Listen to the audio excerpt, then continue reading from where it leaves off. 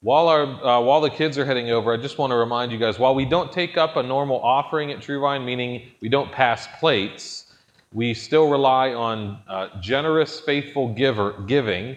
And so in the back on my left, your right, we do have an offering box. If you ever want to give, that's the way to give. Just give through that offering box.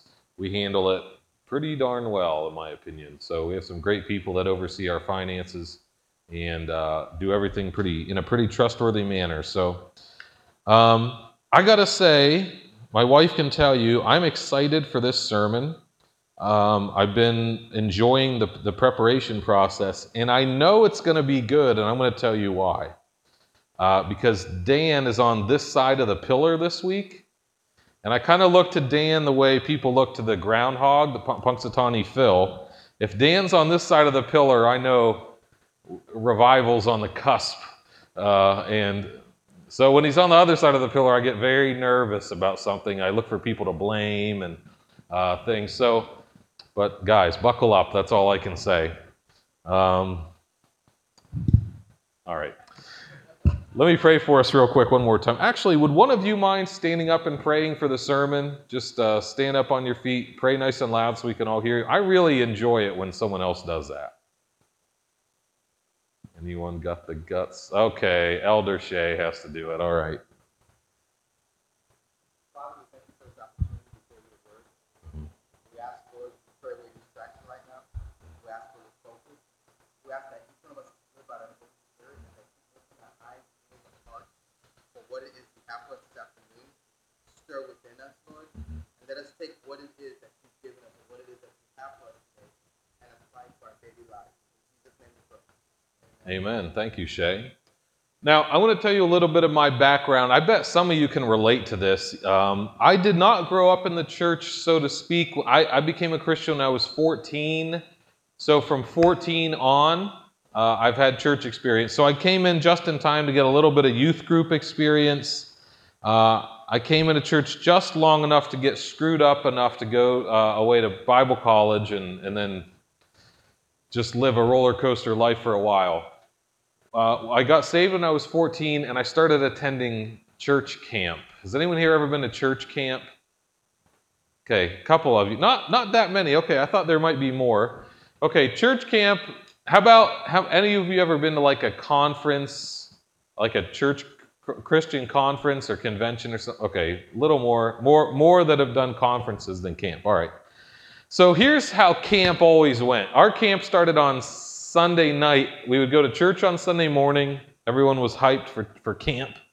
And then we would get dropped off at camp Sunday night, and then we would be there until the next Saturday afternoon. So we had a whole week of camp. And Sunday night was meeting your roommates. A lot of times I roomed with kids from my youth group. Sunday night was meeting your roommate. The Sunday night service was generally kind of like shallow because no one really wanted to be there for that reason, right? I mean, we were all there to hook up. And so Sunday night was a little shallow, and then Monday night got a little deeper, so that by the end of the week, we were all fired up for Jesus. We were getting some pretty heavy stuff for teenagers, at least. And every year on Friday night was the heaviest, hardest sermon about your commitment to Jesus and how much you loved him and how you were going to go back and change your school and your family for Jesus. And I always went back hyped up, and I ended up one year in particular starting a Bible study at my public school because of that. And I would always come home from camp, and the week after, man, I was almost flawless. I would read the Bible every day. I would share the gospel with my family and friends. I would apologize to my brother for all the things I'd done to him. I would be nice. I would listen to my parents. There was a week after camp where, man, I just was really obedient, I guess. Now, that obedience always waned. It always cooled off over time. To the point where I started to expect that to happen after camp or conference. I knew that there would be this mountaintop spiritual experience that would carry me along for a while, but I also knew that that the hype or zeal that I picked up from that experience was not going to be enough to carry me through forever. So sometimes that led me to get a little bit depressed, and I would say, well, this isn't even real. Other times, it wouldn't lead me to get depressed. It would lead me to then have to say, okay, how do I make sure I sustain this? How do I make sure I live this way for more than a week? And I would institute, maybe some spiritual disciplines, but honestly, you have to take a deeper look. Now, the reason that happened to me, the reason that I would ramp up during a Christian event and then kind of ramp down after that was because very rarely did I, and very rarely do you, ever give Jesus full access to every area of your life. So what would happen at camp is, they'd preach a great sermon on like purity, like sexual purity, and so, man, I was totally focused on that. I was going to be pure, going to not look at anything or touch anything I shouldn't look at or touch. But I would compromise in other areas of my life, with my grades, with my finances, and other things. And then there'd be a great sermon on tithing. Got to support the work of the Lord. Give the Lord your first fruits. And I would say, yes, I'm going to do that. I'm going to tithe. I'm going to give. And I would be hot for a while. But then I wouldn't really let the Lord touch other areas of my life, like the way I treated my family or areas of purity. And it was always like, here's one section that we're going to deal with today. Tomorrow we'll deal with another section. And very rarely did I just give Jesus the full access that he wanted to do change. Because if you compromise in one little area, you begin to let things in, and then all of a sudden that fire that you have burns out. Do you understand? Okay.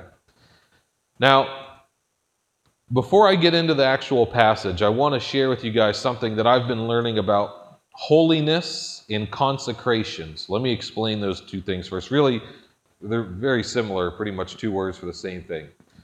Holy means to be set apart, okay? Not only set apart from the world, but also set apart to God. Consecration is essentially the lifestyle that you live in when you desire to live a holy life. So when I say consecration, I'm just talking about living holy.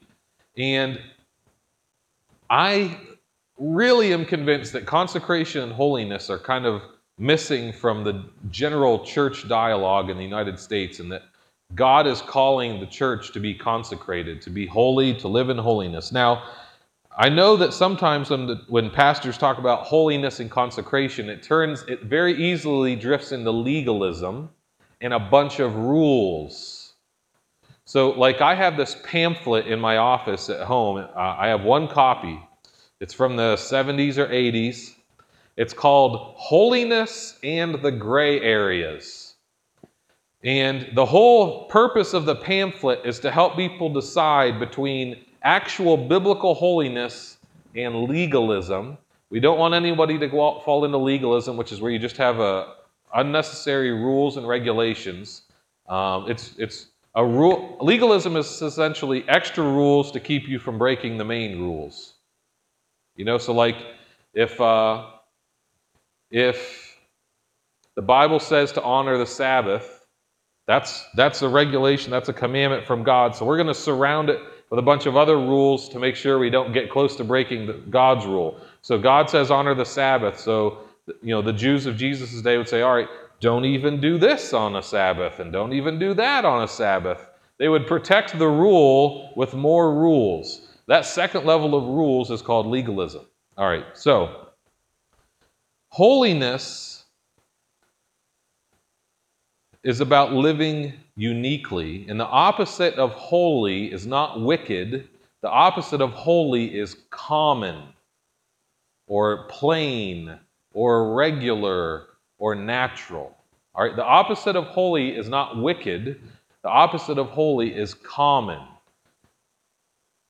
So when we live just like everybody else, that's common and it's not holy. It's not really about how much of the Bible you read. It's It's, are you living like everybody else, or are you living in a way that's completely unique and distinct?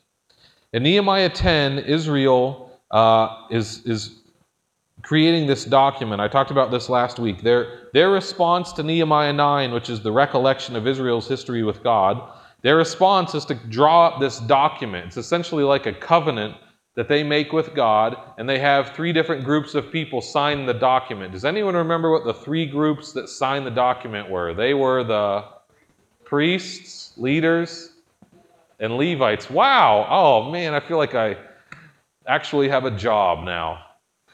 Woo! Someone listened. All right, great. Well, I did post the answer to that question on Facebook yesterday, I think. All right. Well, thank you for making me feel good. So the priests, the Levites, and the leaders of the people signed that document. All right. Today, we're going to actually read what the document said, or the obligations of the document. Okay, so now we're seeing, what did they really sign up for? Last week we talked about who signed up. Today is, what did they sign up for? So this is Nehemiah 10, verses 28 through 39. It's not very long. I'm going to just ask you to focus, because it's going to be talking about some stuff we don't do nowadays, like crops and how much of your bread dough to give to the priest and stuff like that. Just, okay, if you need to stretch, take a deep breath so that you can focus, please do that. I see some of you taking me up on this. All right, good. All right, so if you can throw it up on the screen for me, Nate. Thank you. Great job. All right, I'm just going to read this for us. Would you guys mind standing while I read this? That will keep you, no one falls asleep standing, right? I know it's hot in here. Now the rest of the people, the priests, the Levites, the gatekeepers, the singers, the temple servants, and all those who had separated themselves from the peoples of the land to the law of God. So see how they're separated from the other people and to the law of God. There's a double separation going on there. Their wives, their sons, and their daughters, all those who had knowledge and understanding, are joining with their kinsmen, their nobles, and are taking on themselves a curse and an oath to walk in God's law, which was given through Moses, God's servant, and to keep and to observe all the commandments of God our Lord, and his ordinances and his statutes, and that we will not give our daughters to the peoples of the land, or take their daughters for our sons. Next slide. As for the peoples of the land who bring wares or any grain on the Sabbath day to sell, we will not buy from them on the Sabbath or a holy day, and we will forego the crops the 7th year in the exaction of every debt. We also placed ourselves under obligation to contribute yearly 1/3 of a shekel for the service of the house of our God, for the showbread, for the continual grain offering, for the continual burnt offering, the Sabbaths, the new moon, for the appointed times, for the holy things, and for the sin offerings to make atonement for Israel, and all the work of the house of our God. Likewise, we cast lots for the supply of wood among the priests, the Levites, and the people, so that they might bring it to the house of our God according to our fathers' households at fixed times annually, to burn on the altar of the Lord our God, as it was written in the law, and that they might bring the first fruits of our ground and the first fruits of all the fruit of every tree to the house of the Lord annually. And bring to the house of our God the firstborn of our sons and of our cattle, and the firstborn of our herds and our flocks, as it is written in the law, for the priests who are ministering in the house of God. One more slide before I get to that. Notice that they had the Levites who had to keep that fire burning, so the rest of the people's job was to bring wood for them to keep that fire burning. Go back one. Oh, we did that one. Okay, go forward one. Thank you. We will also bring the first of our dough, our contributions. Dough is a Hebrew word for money. Just kidding. Okay. The first of our dough, our contributions, the fruit of every tree, the new wine, and the oil to the priests at the chambers of the house of our God, and the tithe of our ground to the Levites, for the Levites are they who receive the tithes in all the rural towns. The priest, the son of Aaron, shall be with the Levites when the Levites receive tithes, and the Levites shall bring up the 10th of the tithes to the house of our God, to the chambers of the storehouse. For the sons of Israel and the sons of Levi shall bring the contribution of the grain, the new wine, the oil to the chambers. There are the utensils of the sanctuary, the priests who are ministering, the gatekeepers and the singers. Thus we will not neglect the house of our God. All right, thank you very much. You may be seated. Okay, so this is what's happening with Israel. They have rebuilt Jerusalem. You guys remember that from Nehemiah, right? They've rebuilt the city of Jerusalem. They did it in about 52 days, which is pretty impressive. They rebuilt Jerusalem. Once the wall was rebuilt, they began to develop the culture of the city, which is something that leaders do. They create culture. They do not create rules, they create culture. Rules are something that people create so that they can go to bed on time. But the leaders of Israel are creating culture. They reinstituted the public reading of Scripture. They had a day where they read Scripture and repented 12 hours a day. They had actually a whole season of time where they did that. They reinstituted the Feast of Tabernacles, which we're going to kind of do ourselves at the end of September, about a month from now. They've reinstituted all these things. They have released people from debt. It's really been a good experience for them. They're kind of having this spiritual renewal, and they decide that they're going to mark it with a document. So imagine right now they're kind of corporately on a spiritual high. It'd be kind of like if a church was going through some level of revival, and they want to mark it with this document, with this covenant with each other and with God. And the covenant that they write, all right, you can be honest here. Did anyone find that a little hard to stay interested in as I read it? Anyone find it maybe just a tad meticulous and boring? All right, thank you, the four of you that were honest. All right, it was, because so much of it is unrelatable. Talk about bringing the first fruits of your cattle, your dough to the priests and the Levites, bringing a stack of wood. We don't do most of that nowadays. Some of it we don't have to do. But if you read this document, it is meticulous and it is all-encompassing. All right, Israel is consecrating itself. They are saying we are not going to live like all the nations that surround us. We're going to live for God, and their consecration impacts or touches three very specific areas of their lives. This is a full, whole consecration. And it touches three areas of their lives. The first area that it touches is their families. If Nate, you can take me back to the first slide. Yeah, thank you. In verse 30, they begin to say that we will not give our daughters to the peoples of the land. So they're saying that they're not going to give their daughters to be married to the other nations that are not worshiping God. That is not a command against interracial marriage. That is a command against interfaith marriage. It says, we will not give our daughters to the peoples of the land or take their daughters for our sons. Go to the next slide. In verse 36, okay, go one more slide. And then it says, and they will bring to the house of our God the firstborn of our sons. So they've made commitments here that relate to their sons and their daughters already. We're already talking about every kind of kid you can have. Their sons, especially their firstborn sons, are going to be dedicated unto the Lord. Their daughters are going to be preserved to be married to those who share the same beliefs as them. They're not going to intermarry with other belief systems. They're making commitments. They're allowing their commitment to God and their consecration to God to impact their entire family, according to verses 30 and 36. The second area that they allow this commitment to consecration to touch is their schedules. Can you go back to the first slide for me? We're going to jump around a little bit here. Sorry, go one forward. I need verse 31. Okay, this is going to show you where this impacts their schedules. As for the people of the land, so Gentiles who bring wares, so stuff, or any grain on the Sabbath today, we will not buy from them on the Sabbath or a holy day. So they're saying that on their Sabbath, which is Friday night to Saturday sundown, they're not going to buy from Gentiles. That impacts their schedule. Like if I really know that I need to eat Chick-fil-A, I have to plan my calendar so that on Saturday I can eat it twice because I know I can't eat it on Sunday.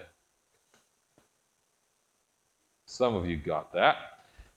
So that impacts their schedule. So they're determining what I cannot do on the Sabbath And because I can't do it on the Sabbath, that also means I need to make plans the rest of the week to have what I need. Right? I mean, I remember even as a kid, there were a lot of grocery stores, because I lived in a rural area, that still were not open on Sunday.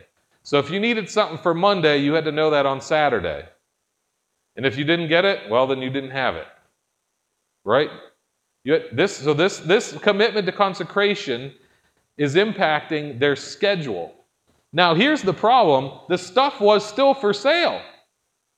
So it'd be more like the store is open on Sunday. You've just said you're not going to the store on Sunday. Isn't that even harder of a commitment to keep?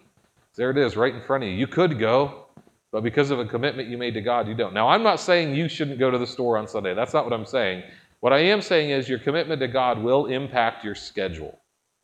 It'll impact your routine and your rhythms. In fact, in verses 33 and 34, starting here, for the continual, so the Sabbaths, the new moon, the appointed times, the holy things, the sin offerings. Now, we're not just talking about the regular Sabbath once a week. Now we're talking about holidays, that their consecration to God, their commitment to God is impacting their holidays. That's also a schedule issue or a schedule item. So they've made a commitment to God that impacts their families. They've made a commitment to God that impacts their schedules. And then the third area that it touches are their resources. So in verse 32, we placed ourselves under obligation to contribute yearly 1/3 of a shekel. Who knows how much 1/3 of a shekel is? I didn't. Okay, I was hoping one of you could tell me. Go ahead. So the Jewish Sabbath starts at sundown on Friday night and goes till sundown on Saturday night.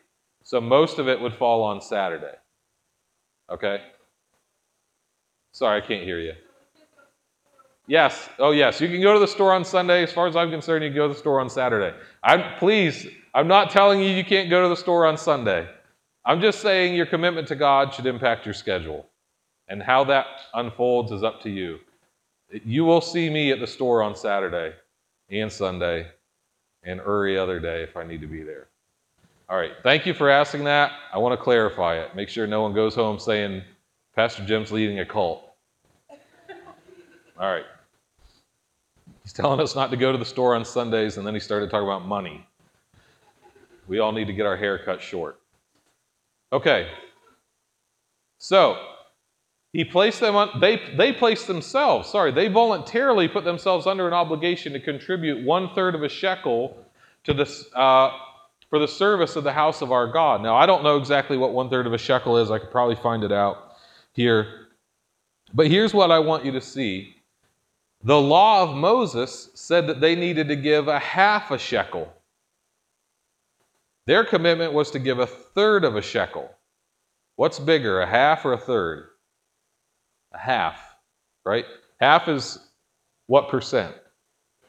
Okay, good. All right, sharp today. See, Dan? That's right. How much is 1/3? What percentage is that? Great. So, they're actually making a commitment that is lower than the law of Moses. Here's why I think they're doing that. Because they weren't giving anything before.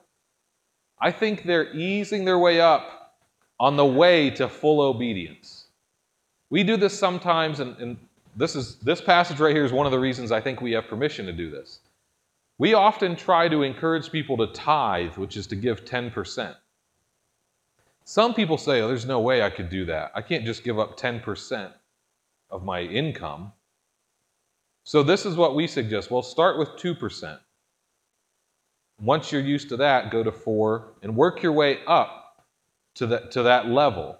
I think that's what they're doing here, is they're saying, well, we're going to start with 1/3, and then we don't really know where they went from there, but the law of Moses said 1/2, and I think that they were committed to being obedient to that. So they worked their way up.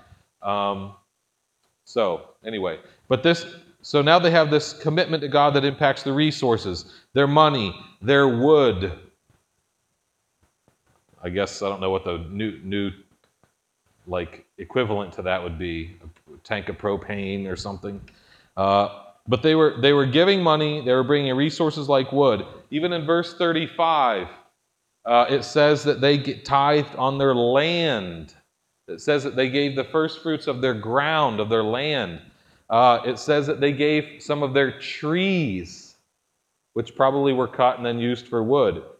It says the first fruits of their herds and their flocks, and they even gave their food.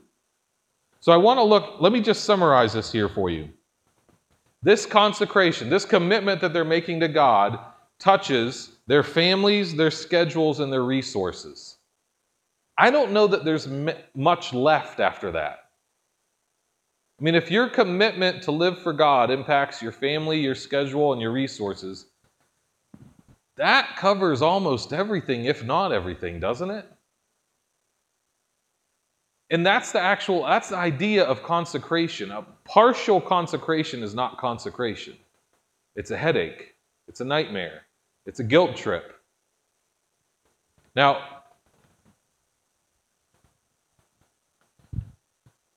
consecration is the act of applying the kingdom of God to every aspect of your life.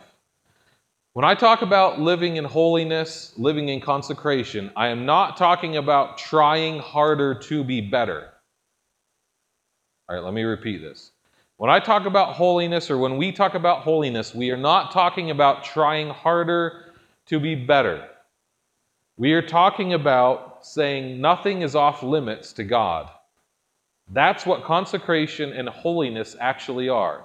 You're saying everything is on the table for God. Nothing is off limits. He can touch and do whatever He wants to do in my life. That's really the issue that we're after. Not how much better you can behave or how much more Bible you can read or money you can give. That's not what we're about. This is about saying, what parts of your life has God not been given access to yet? Do you understand that? Do you understand the difference here? So this isn't like you straining and pushing to be a better person. This is about you surrendering everything, even those hidden things that are not surrendered yet. One of the things I get to do as a pastor every now and then randomly is people sometimes ask me to dedicate their houses, to go pray in their homes and dedicate their houses. In particular, people ask me to do that when they've experienced something traumatic. Sometimes people ask me to do that when they're having kids, like we're having a kid and we want to have our house dedicated or prayed through. And every time I do that, I have to ask, I do at least, I don't know if I have to, but I make sure I ask permission to go in every room. And I don't assume that they want me in every room. Sometimes I have to ask permission, can I go in your bedroom? Or is there stuff there you don't want me to see? And no one has ever said no. Sometimes I wish they had. Sometimes I do see stuff that I'm like, oh.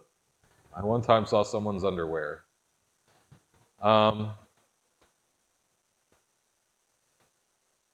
When I pray through a person's house, I tell them this is not going to really stick unless we have access to every single room. If there's a room that's off limits, I don't know how far we're really going to get. So we go room by room by room by room. It's kind of like if you're cleaning a house, because it has a stink in it, like a stench or an odor, and you decide to clean some rooms, but not every room. Isn't that stench going to come back eventually? So when we're giving God our lives, when we're deciding we're going to live in consecration and live in holiness, this is about giving God access to every room in our lives. The family room, the money room, the resources room, the sexuality room, every room He's given access to. You understand? If there is a room that's off limits, that room becomes the most important room all of a sudden. So consecration is not about you trying harder to be better. It is about giving God full access to your life and saying that nothing is off limits to God in your life. Consecration and holiness are not the same thing as perfection. So I want to tell you right now that none of us here are ever going to attain sinless perfection till we die. All right, maybe after death, we'll see how things work out.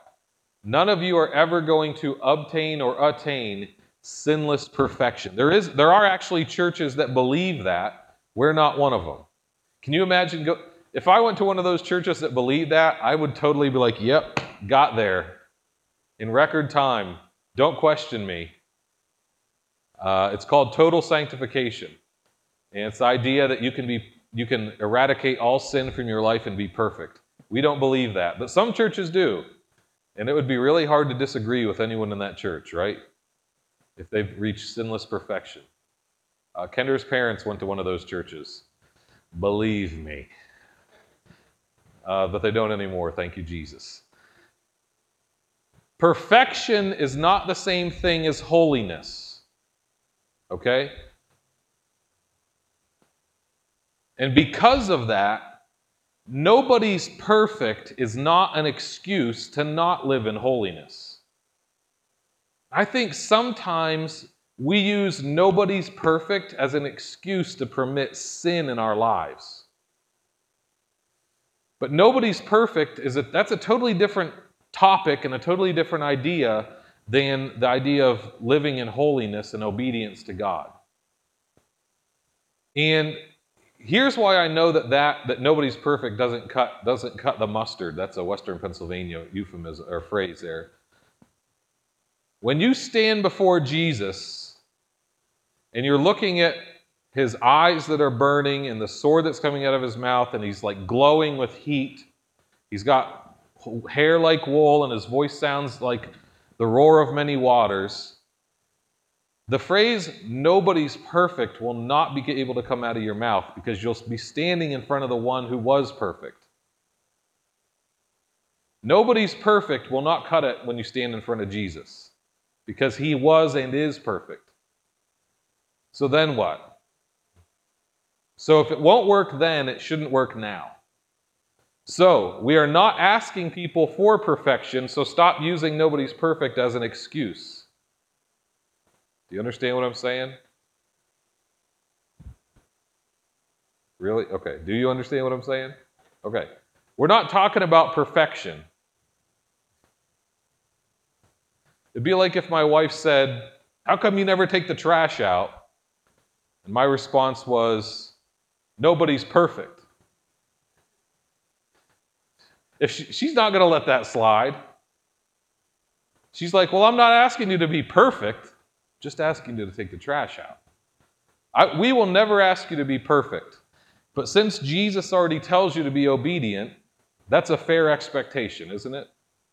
And then there's going to be times when we're going to need to give each other mercy and grace because we are all still, to the day we die, going to continue in some level of sin and disobedience. That sin is going to be caused mostly by pain and also by lies that we believe. You know, your pain causes you to sin more than the devil does. And the devil, if he gets you to sin, is probably going to manipulate your pain. Or he's going to use lies that you believe. But your pain causes you to sin more than the devil does. Don't blame him.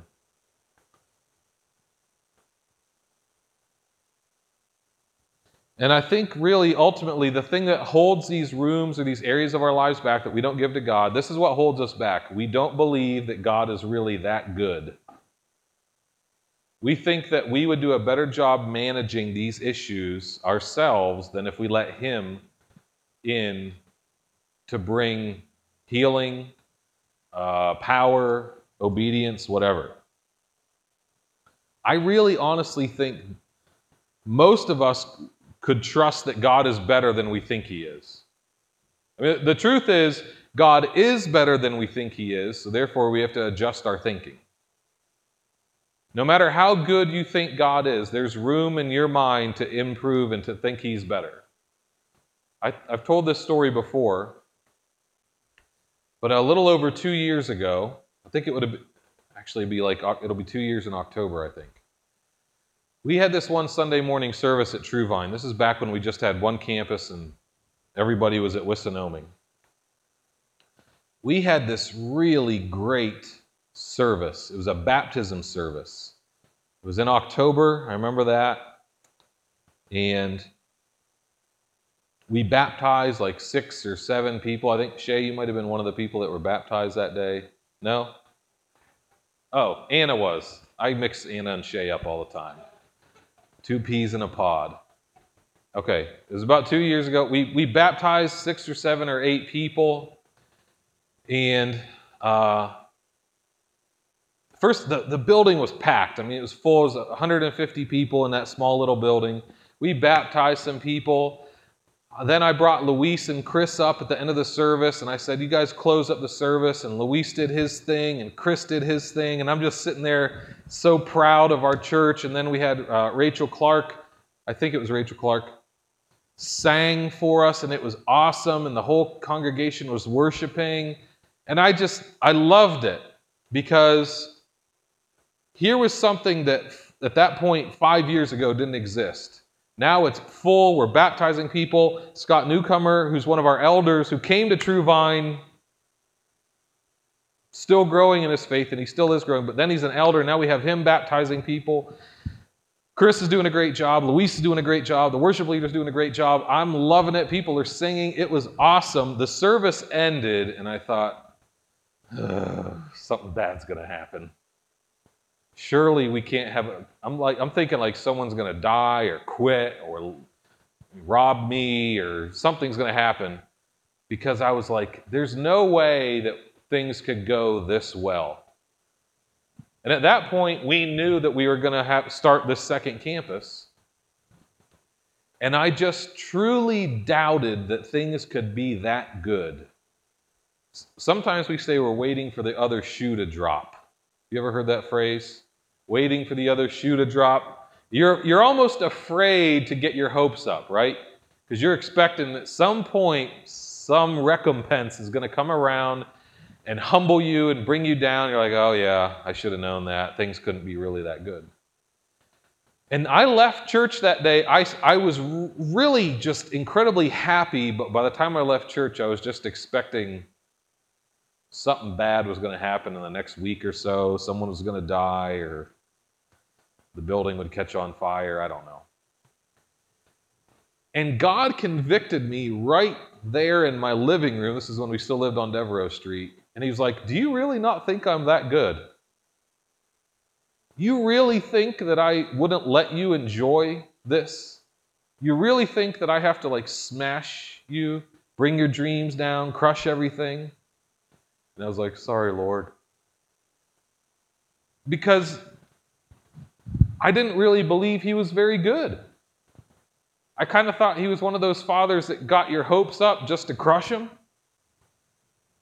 And you know, he convicted me, he challenged me. He's like, you know, I am that good.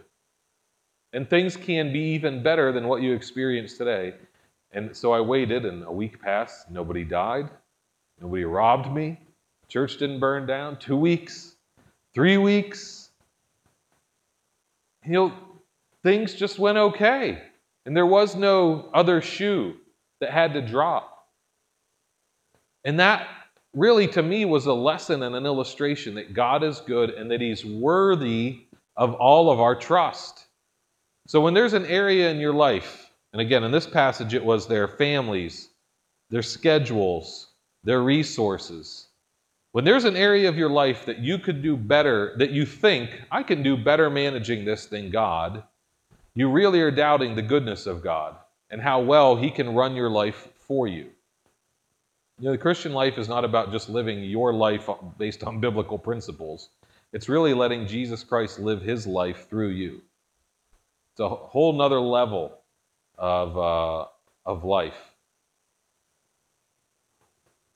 And as long as we doubt the goodness of God, we would never sign a document like they signed in Nehemiah.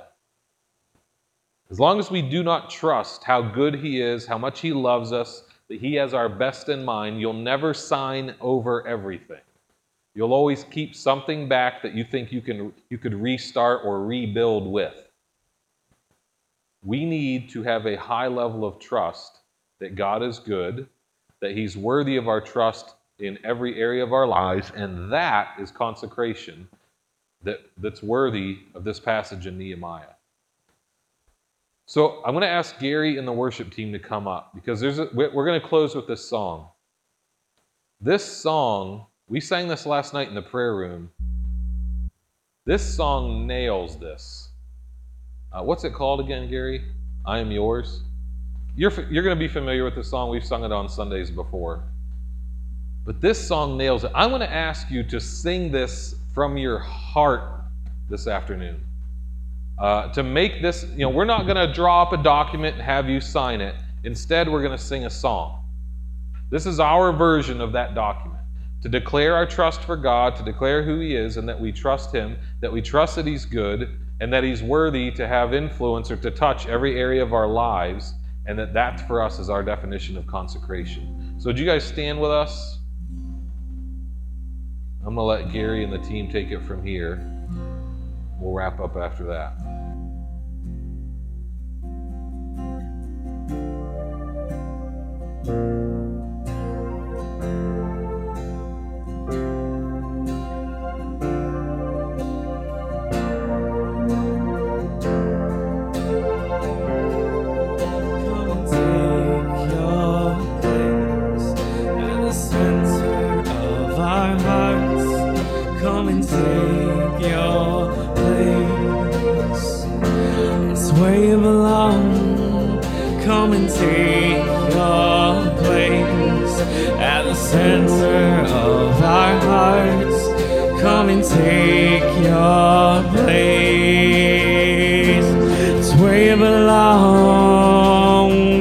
My soul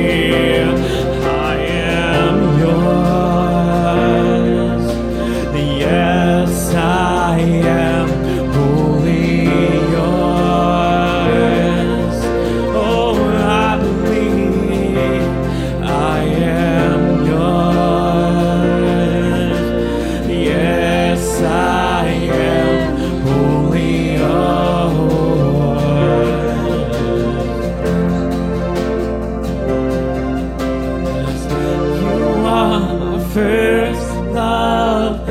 You are my only one, Lord. There's nothing else for me. Where else can I go? You have my heart alone. You are the only home I need. You are my first love. You are my only one, Lord. There is nothing else for me. Where else can I go? 'Cause you have my heart alone, and you're the only home I need. I am yours. Yes, I am wholly yours.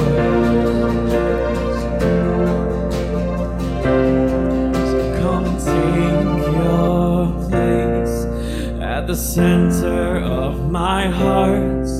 Come and take your place, Lord. It's where you belong.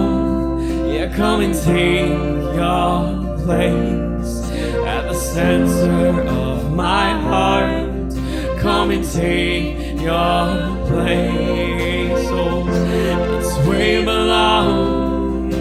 'Cause my soul longs for you, Lord, in need, trying, wearily.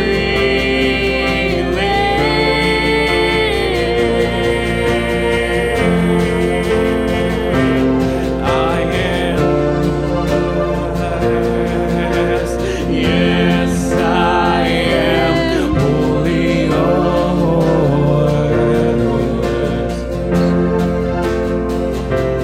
I am yours.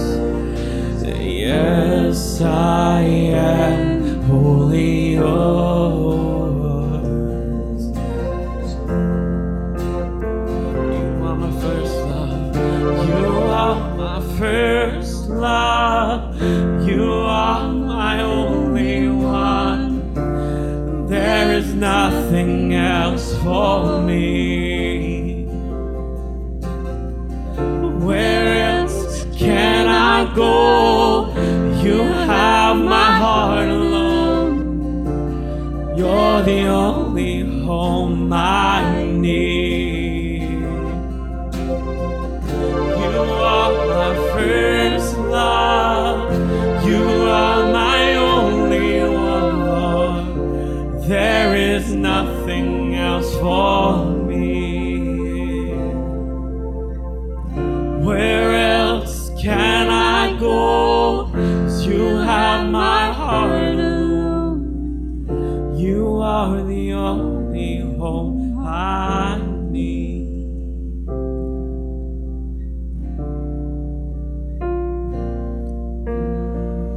You're the only home that I need. You're the only one, Lord, yeah. I am yours. Yes, I am wholly yours. I'm committed to you. I am yours. Yes, I am wholly yours. When Israel signed that document, that was ultimately at its core an act of trust. When they said that we're not going to let our daughters marry outside of our nation, they were trusting that God was going to provide husbands for them. When they dedicated their firstborn sons to the Lord, they were trusting that He knew how to take care of their kids better than they knew how to take care of their own kids. When they said that we won't buy from Gentiles on the Sabbath, when they said that we would celebrate these festivals and dedicate time to them, they were saying, we trust you, Lord, to provide for us. We trust that you know our rhythm, what it should be, better than we know. And that you'll care for us on those Sabbaths. When they dedicated money, land, and other resources, food, to the service in the temple, they were saying, we trust you, Lord, that you're gonna make up for the deficit that we're gonna create by giving. We trust you, Lord, to provide for us. Every single one of those was an act of trust. Consecration demands trust. That he's good enough for you to give him access. So the last thing I want to do, rather than us signing a document, is I would like for us congregationally to declare our trust in God. And it's going to be really simple. If you're one of those out loud people, this will be simple. If you're one of those quiet people, then you can just, no one will even notice that you didn't do it. But I'm going to ask that as a congregation that we would all just at the same time state out loud, we trust you, Lord. Nice and simple, not complicated, right? We trust you, Lord.